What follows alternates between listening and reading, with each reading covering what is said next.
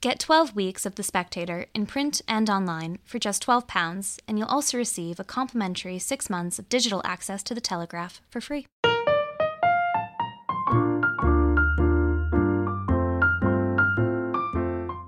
Hello and welcome to The Spectator's Book Club podcast. I'm Sam Leith, the literary editor of The Spectator, and my guest this week is Kate Summerscale, a former colleague and a brilliant historical non-fiction writer whose newest book is The Haunting of Alma Fielding, a true ghost story, which is about a sort of instance of poltergeist activity, haunting, ghostly manifestation, and possible demonic possession taking place in 1930s Croydon. Kate, welcome. Tell us first of all why you gave it that subtitle, A True Ghost Story. Because most people today would think, well, it can't be. Well, I enjoyed the sort of questions that a subtitle raised about truth and ghosts, and most published ghost stories are fictional in form, in genre, but actually in the 1930s I discovered while researching this story there was a great vogue for true ghost stories. Anthologies of true ghost stories were published, and there was a fascination with the connection between ghosts and science, spiritualism, and so the idea of truth and ghosts was not as contradictory as it might seem now. No, I was thinking the book's contemporary readers, or the people reading this contemporary story, would read that subtitle differently, wouldn't they? Yes. So I was sort of playing with that, with the sort of period resonance of it, which I hoped would emerge for the reader while reading the book, but also to draw attention to the fact that this is a non-fiction book. And to say a ghost story would be misleading in that it would imply that it was a novel, and so this was a true one because it's a researched ghost story which took place in a particular time and place. The thing that kind of often surprises me, how you stumble on your stories. I mean, do you sit and sort of read these yellowing newspapers through until you see something and think, that's it? I mean, what point do you know you've got another book? Well, it's different every time. In this case, I had a feeling I'd like to write about the supernatural and about a haunting, and I started by reading late Victorian newspapers and books that I thought might give me clues as to what would be a good story to pursue. The period I found most surprising was the 30s, because there was this huge flourishing of interest in ghosts and hauntings, and a great plethora of hauntings throughout Britain. And this took me aback, and so the feeling of surprise and mystery and my own curiosity about what was really going on here was the thing that gave me the sort of energy or momentum to think this might be worth pursuing, and that if I pushed at it I would find something out about the time as well as the subject matter. Well, let's start with the subject matter itself. I'll be sort of delicate to try and avoid spoilers too much because, well, I'll maybe let you guide how much you say of the story, but can you sort of tell us who was Alma Fielding and how did her story start in this sense? She was an ordinary, apparently ordinary, working-class housewife in Croydon who was married with a teenage son and a lodger in her terraced house. And she rang the newspapers one day in February 1938 to report a poltergeist in her house, who everyone else in the house testified to having seen in action also, throwing things across the room, smashing glasses and crockery. And by the time Nandor Fodor, this ghost hunter from the International Institute for Psychical Research, turned up, there was an astonishing array of broken, damaged, bent objects. The house had been sort of beaten up, in effect. The newspaper men apparently saw this supernatural activity as well, and so did Fodor and his colleagues. So it was, on the face of it, a really astonishing sort of evidence of the paranormal. Yeah, and the house also seems to have had an inexhaustible supply of crockery, doesn't it? It did strike me. It was Alma's husband, Les, was a builder. They needed to have a lodger in the house to make ends meet, and yet they seemed to have an extraordinary amount of stuff, ornaments, pots and pans and plates and glasses, every kind of wine glasses, brandy glasses, tumblers.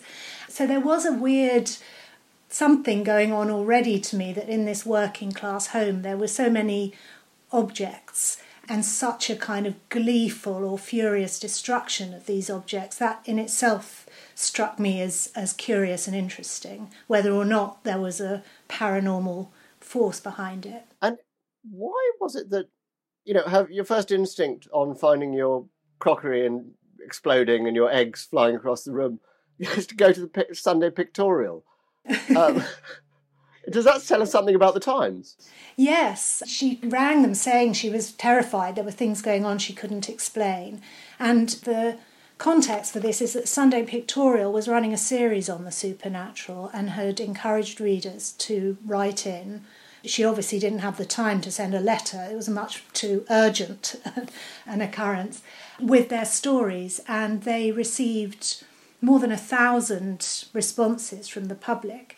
This poltergeist attack in Croydon came hot on the heels of another in Bethnal Green, which had excited the attention of the BBC and various newspapers. So poltergeists really seemed to be all over the place, and they were in the papers, and so Alma, not thinking it was a matter for the police exactly, it's quite difficult to know what to do with a alarming supernatural event, she went to the press. And what do you think was sort of going on in terms of this explosion of poltergeist activity?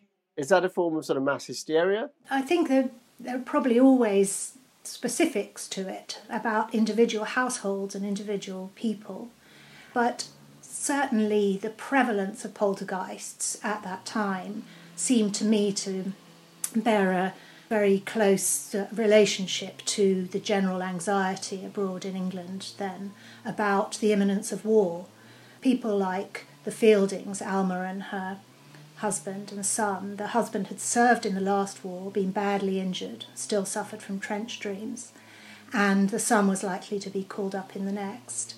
And in the meantime, every week the papers were reporting on the aggressive manoeuvres of Hitler and Mussolini, and the country was preparing itself for war. There were air raid wardens being appointed, schools commandeered, and so this the ghosts, especially these violent ghosts, which is what poltergeists were really, rackety, noisy, destructive, jittery ghosts, seemed to me a sort of oblique expression of certain kinds of anxiety that were in the air. And tell me a little about this Fodor, your sort of Mr. Witcher for this book. Where does he come in and what's his attitude? I mean, I'm kind of interested in this line he seems to tread between scepticism and belief. Yes, he's a very beguiling character to me, and the way I came across this story originally was by reading his book about his hunt for the poltergeist, and this case sort of transformed his attitudes. But already at the beginning of 1938 he was both desperate to find a ghost, he longed to believe in ghosts and to find evidence of them. He was very open to the idea, and his job was to be a ghost hunter for this institution, which was trying to find scientific proof of the supernatural. He was trained as a lawyer, he'd worked as a journalist. He was quite sceptical and suspicious in a friendly way of a lot of the claims that were made by mediums. And he was gaining a bit of a reputation as a ghostbuster, having exposed various mediums, which was not what he wanted to do, but he just kept inadvertently finding evidence of fraud when he went looking for evidence that ghosts existed. And he was edging towards a sort of Freudian rather than spiritualist explanation for where these supernatural phenomena came from, which seemed to me very of its time, and in the way that it melded psychical research with psychoanalytic thinking, but also very sort of suggestive and intriguing about the people who he studied. Well, I think the thing that's really interesting about the book is that this idea of ghost hunting and ghost busting sort of threads through so many of the themes of the time. I mean, we now sort of see anything to do with the supernatural as hokum. But at the time, there seems to have been a really earnest sense that this might be undiscovered science. And the discoveries of quantum physics and so forth were all sort of feeding into this idea that there might be a scientific explanation. Is that a fair summation? Yes, there seemed to have been, it was always a sort of fringe activity, but nonetheless reported quite enthusiastically and with a lot of curiosity in the press, that psychical research, that maybe, as Fodor said, maybe there were forces out there that we just hadn't learned to channel and harness, as we once hadn't electricity. And there was a great deal of open-mindedness towards the possibility that people could communicate telepathically. And there were the likes of Sir Oliver Lodge, who was one of the pioneers of radio, was a great spiritualist, having lost a son in the First World War. And he certainly saw parallels between the invisible forces of the spirit world and the invisible forces of the known natural world. They referred to this area as the supernormal because it wasn't seen as sort of supernatural as in unnatural. It was just natural forces that hadn't yet been understood. And a lot of scientists were interested in this subject, and the institute for which Fodor worked was a strange and interesting mixture of spiritualists and scientists. And there's a peculiar side plot in which he's in the process of suing, is it sort of Psychic News or a magazine called something like that, for accusing him of not believing enough in ghosts? Yes, poor Fodor, he was sort of caught between, so into the eyes of some he was sort of helplessly gullible, and in others he was a terrible sort of materialist skeptic who was bringing all these filthy Freudian ideas to bear on this sort of pure spiritualist material. So Psychic News didn't like him because he was exposing mediums, and he was becoming more and more interested in the possibility that supernatural events were created by the unconscious mind rather than the spirits of the dead. And they accused him of being cruel to mediums and obsessed with sex, and he sued them, saying this put his professional reputation in doubt and jeopardised his career. At one point, there's a lovely bit in the story where I think the judge says, we should remember that this is a man who travelled to the Isle of Wight to talk to Jeff the talking mongoose. Yes, and I think Fodor relished the comedy of some of his, some of the cases he worked on. So Jeff the talking mongoose was quite famous in the mid-30s, much written about in the press. He was supposedly the familiar of a teenage girl on the Isle of Man, whose parents also had seen Jeff and heard him, of course, because he talked. And he not only talked, he sort of energetically insulted the family at all times of day and night, stole from them, brought them gossip from the rest of the island, ate their chocolate and butter. And various islanders said they too had seen Jeff and heard him speaking.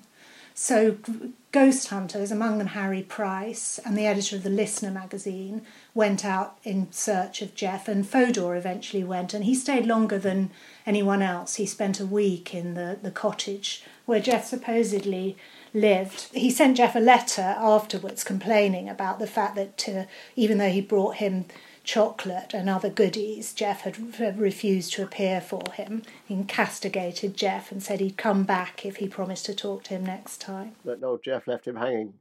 But that thing of he's saying he found it entertaining, I mean, there is a sort of strand. I think you say somewhere that at various points, it almost behaves like vaudeville, when Alma's performing, because she comes, doesn't she, just to stop, as it were, performing or demonstrating her powers for various members of the Institute of Psychical Research, that it acquires a sort of vaudeville atmosphere, that they start, they stop being scared and start treating it as theatre. To begin with, it's all very sort of creepy and weird in Alma's house, but once she's invited to the Institute for further investigation of her powers, because it does seem, everyone agrees that the poltergeist seems to emanate from her in some way, then the poltergeist turns into a kind of genie or magician, And Alma proves able to materialise objects from thin air as she walks around the séance room, closely observed by all the researchers at the Institute. And then they become impressed in a different way by the sort of magical powers that she seems to have. And it is like a sort of, but whether it's her or the poltergeist, performing for them, bringing them gifts. And there is a really intriguing mixture of the entertainment going on and scientific research, and these people who support the International Institute and attend the séances. It's an enlivening kind of curious dimension to their lives, and it's sort of both experimentation and entertainment. There's a sort of almost weird shadow play goes on, isn't there? That at various points, Alma is in a trance, and you're speaking to Alma's sort of spirit guide, because she goes, doesn't she, through almost every different sort of psychic manifestation, from producing objects to, being possessed by other beings. Astral projection. She apparently projects her body invisibly through space from Croydon to Kensington and back again, yes. But yeah, she gets possessed by spirits, seemingly, who speak through her. And sometimes the things they say are quite convenient for Alma as well, in that they sort of discourage the researchers. The spirit voices discourage the researchers from pressing her too much or making too many demands of her. They're very protective of her in that sense. And you get the sense the researchers are a bit sort of uneasy, suspicious. They don't know if they're being played with or not.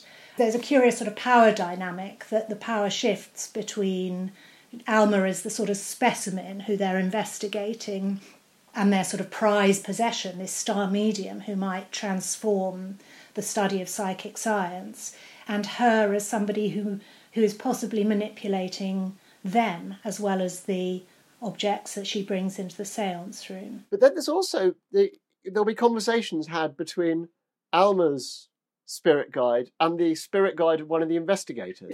There's a woman called Eileen Garrett, who was one of the most famous mediums of the day. And at one point, her spirit guide, who's called Uvani, is interrogating Alma's spirit guide, who is called Bremba. I'm not sure, but everyone's sitting around solemnly while these two spirit guides converse, one of them giving the other advice or trying to ascertain whether the other one is real or a product of the unconscious mind. It's a book that sort of takes a turn from, a certain amount of kind of high comedy and bathos in, there's flying mugs of Bovril. For some reason, nothing involving Bovril can seem all that spooky, but into something that's much more sort of psychologically fraught and sort of sad. Did you sort of anticipate it going that way? Did you see the trajectory of the book as it gets more complex shaping up, or was it as you wrote it you suddenly you realised that there was something more here? Yes, as I wrote it, really. I was sort of drawn to the story because it had all those strands of something sort of serious and something that was sort of unsayable at the time that was being communicated through this supernatural performance or phenomena, and also to the comedy and to the silliness of some of it, and to the lovely sort of imaginative wild ideas that the whole episode generated. But yeah, as I wrote it, a clearer trajectory emerged, that the play slipped into something darker, and it was as if everyone got out of their depth, maybe all at the same time, and that something that was playful, curious, manipulative, and sort of rich and funny became much more sort of crueler. There was a sort of element of sadomasochism that I saw emerging, and very dangerous, psychologically dangerous, and that people started to really worry about demonic possession and psychological breakdown. Yeah, there's that sort of hint of which, as you say towards the end of the book, plays into things like Carrie by Stephen King, for example. That this idea that trauma expresses itself in dissociative identity disorder, which expresses itself in stuff that looks like possession or ghostly activity. Do you think Alma believed that she was in contact with something supernatural? I don't think she knew. Yes, I think she believed that she might be, yes. And I don't know at which points, and I think that's for the reader. I do try to leave it open because I think that this is something, depending on what your own experiences and beliefs are, I think you'll read this story differently. So try to leave it open for the reader, but I don't doubt that she was frightened as well as Fodor would put it, mischievous. So I think both those strands are there, and I think one predominates at some points and one at the other. And I think eventually her own mischief frightened her, and the fact of deceit and manipulation maybe sort of turned back on her. So I think she was genuinely scared, yeah. Exactly what she was scared of, how much of it was supernatural and how much of it was of her own psyche, hard to know. Those things are too internal, and I think that's for a reader to judge according to their own way of looking at the world. How culpable do you feel Fodor was? I mean, do you think he helped her, or do you think he sort of led her somewhere more dangerous? Well, I think both. I think he did make her feel special and valuable and heard, and gave her a forum and gave her a stage, really, in which she, sometimes fictionally, but played out sort of true things, versions of herself that were otherwise unexpressed. And I think that her attraction to him actually sort of led her into some dark places. And I think he didn't really know the power that he was wielding. So I think it was dangerous what he was doing. I think his intentions were good, and I think his reading of the situation was sympathetic and open-minded. But nonetheless, he was playing with fire, and I don't think either of them realised it. Yes. Do you think his interpretation was sort of essentially on the money? You quote extensively from Sandor Ferenczi, who seems to have been well ahead of his time as a sort of authority on the effects of trauma. And yes, that was a fascinating thing that I discovered while researching the book, that Ferenczi's work was not really known in Britain at the time, and it hadn't even been published in English.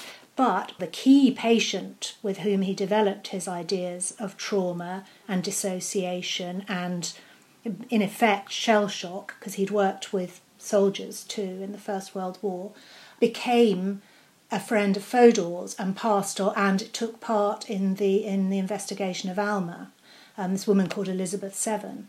And so there was this very direct human link, sort of before even any of these theories had been published in English, between Ferenczi's theories about post-traumatic shock and the splintering of the personality under a traumatic stress, and the theories that Fodor, through Elizabeth Seven, applied to Alma. So that was very sort of intriguing to have those ideas applied in this apparently supernatural case. And I thought he was onto something, not just in the case of Alma, but some of the other women mediums, the female mediums, psychics in his circle, that that dissociation might well, in many cases, reflect an inability to keep the personality sort of intact after a really shattering early experience. Am I right in understanding that idea of dissociated identity disorder, or what used to be called multiple personality disorder, is still quite contested in the field of psychology? Yes, absolutely. I think it is, and I think it's still a very sort of questionable, and the truth of it, it's almost like the supernatural or something. How you understand the truth of it, how you interpret whether it's what causes it or how much it's fictional and how much it's factual, is still completely up for grabs as far as I can see. Now, you do have, which, I mean, the timing of it's almost sort of too good, but the historical record just chugs along in the background of this book. What were you trying to do with that, the move towards the Second World War? And, I mean, there's a very memorable bit where you say, I think you quote one of Freud's disciples saying that Kristallnacht was essentially a sort of poltergeist incident. The psychic dissociation that, they in Germany had internalized its fears and projected it onto its Jewish population, and that, and it seems a very, very ready parallel. Yeah, I mean, all that just emerged from sort of reading the newspapers and histories of the time next to this case. The case came first. I was just looking at the case, and then I kept seeing parallels with things that were going on outside. And not just with Alma, because what Fodor's theory was that the poltergeist was a real physical force, but it was caused by a repressed traumatic event that generated this force unconsciously. So there was that, which seemed to sort of map onto various fears and repressed dread of the war that was coming or the war that was past, and then, as you say, even onto what was going on in Germany. But yeah, you're right, sort of neatly enough, Fodor himself was a Hungarian Jewish emigre. He'd come to London via New York.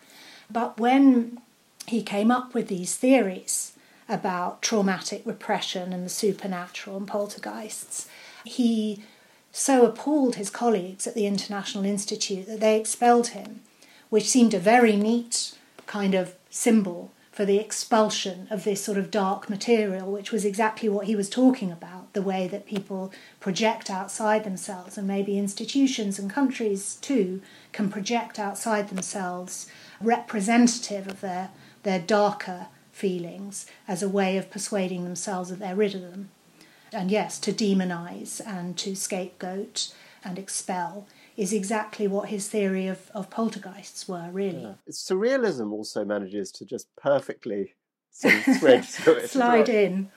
Yes. In April 1938, Matisse's first solo exhibition opened in London, and this was one of the weeks. I mean, I try to follow quite closely for most of the book. Probably 2/3 of the book follows the 4 months of the investigation of Alma, so Fodor's investigation.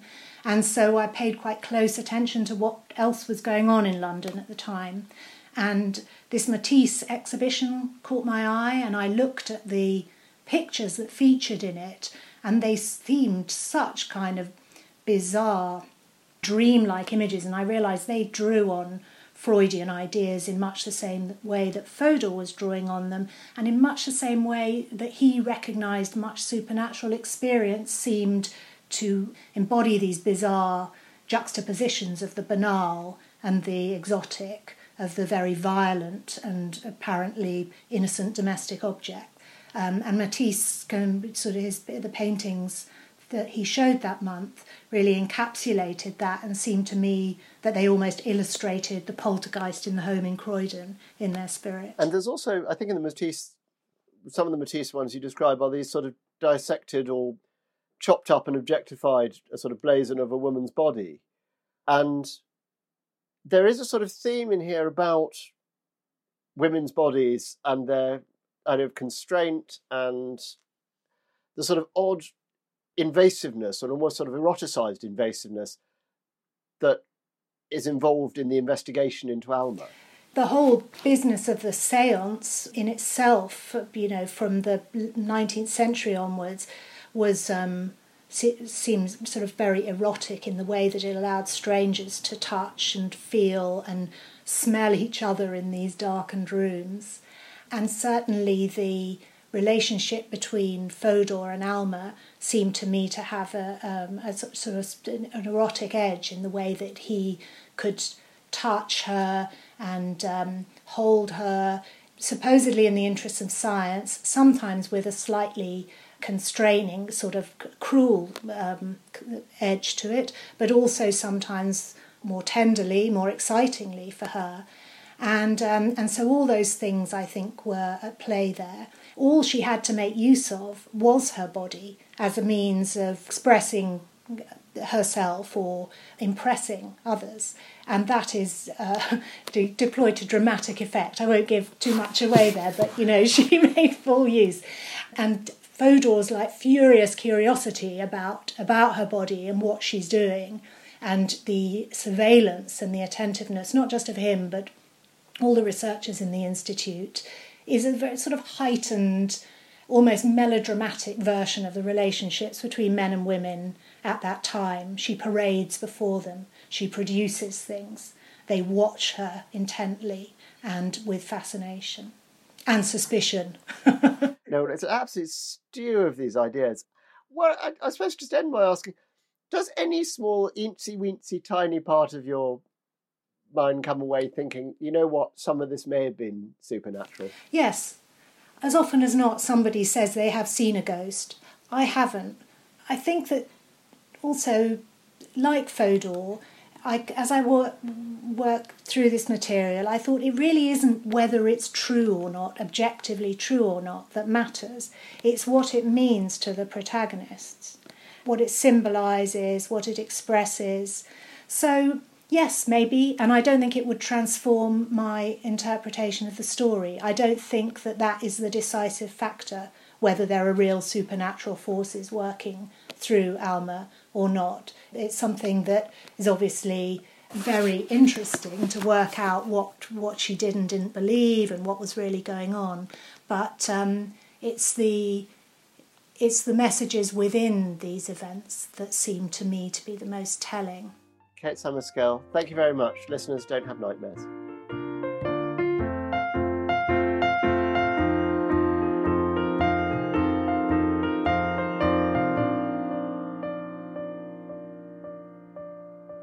Get 12 weeks of The Spectator in print and online for just £12, and you'll also receive a complimentary 6 months of digital access to The Telegraph for free.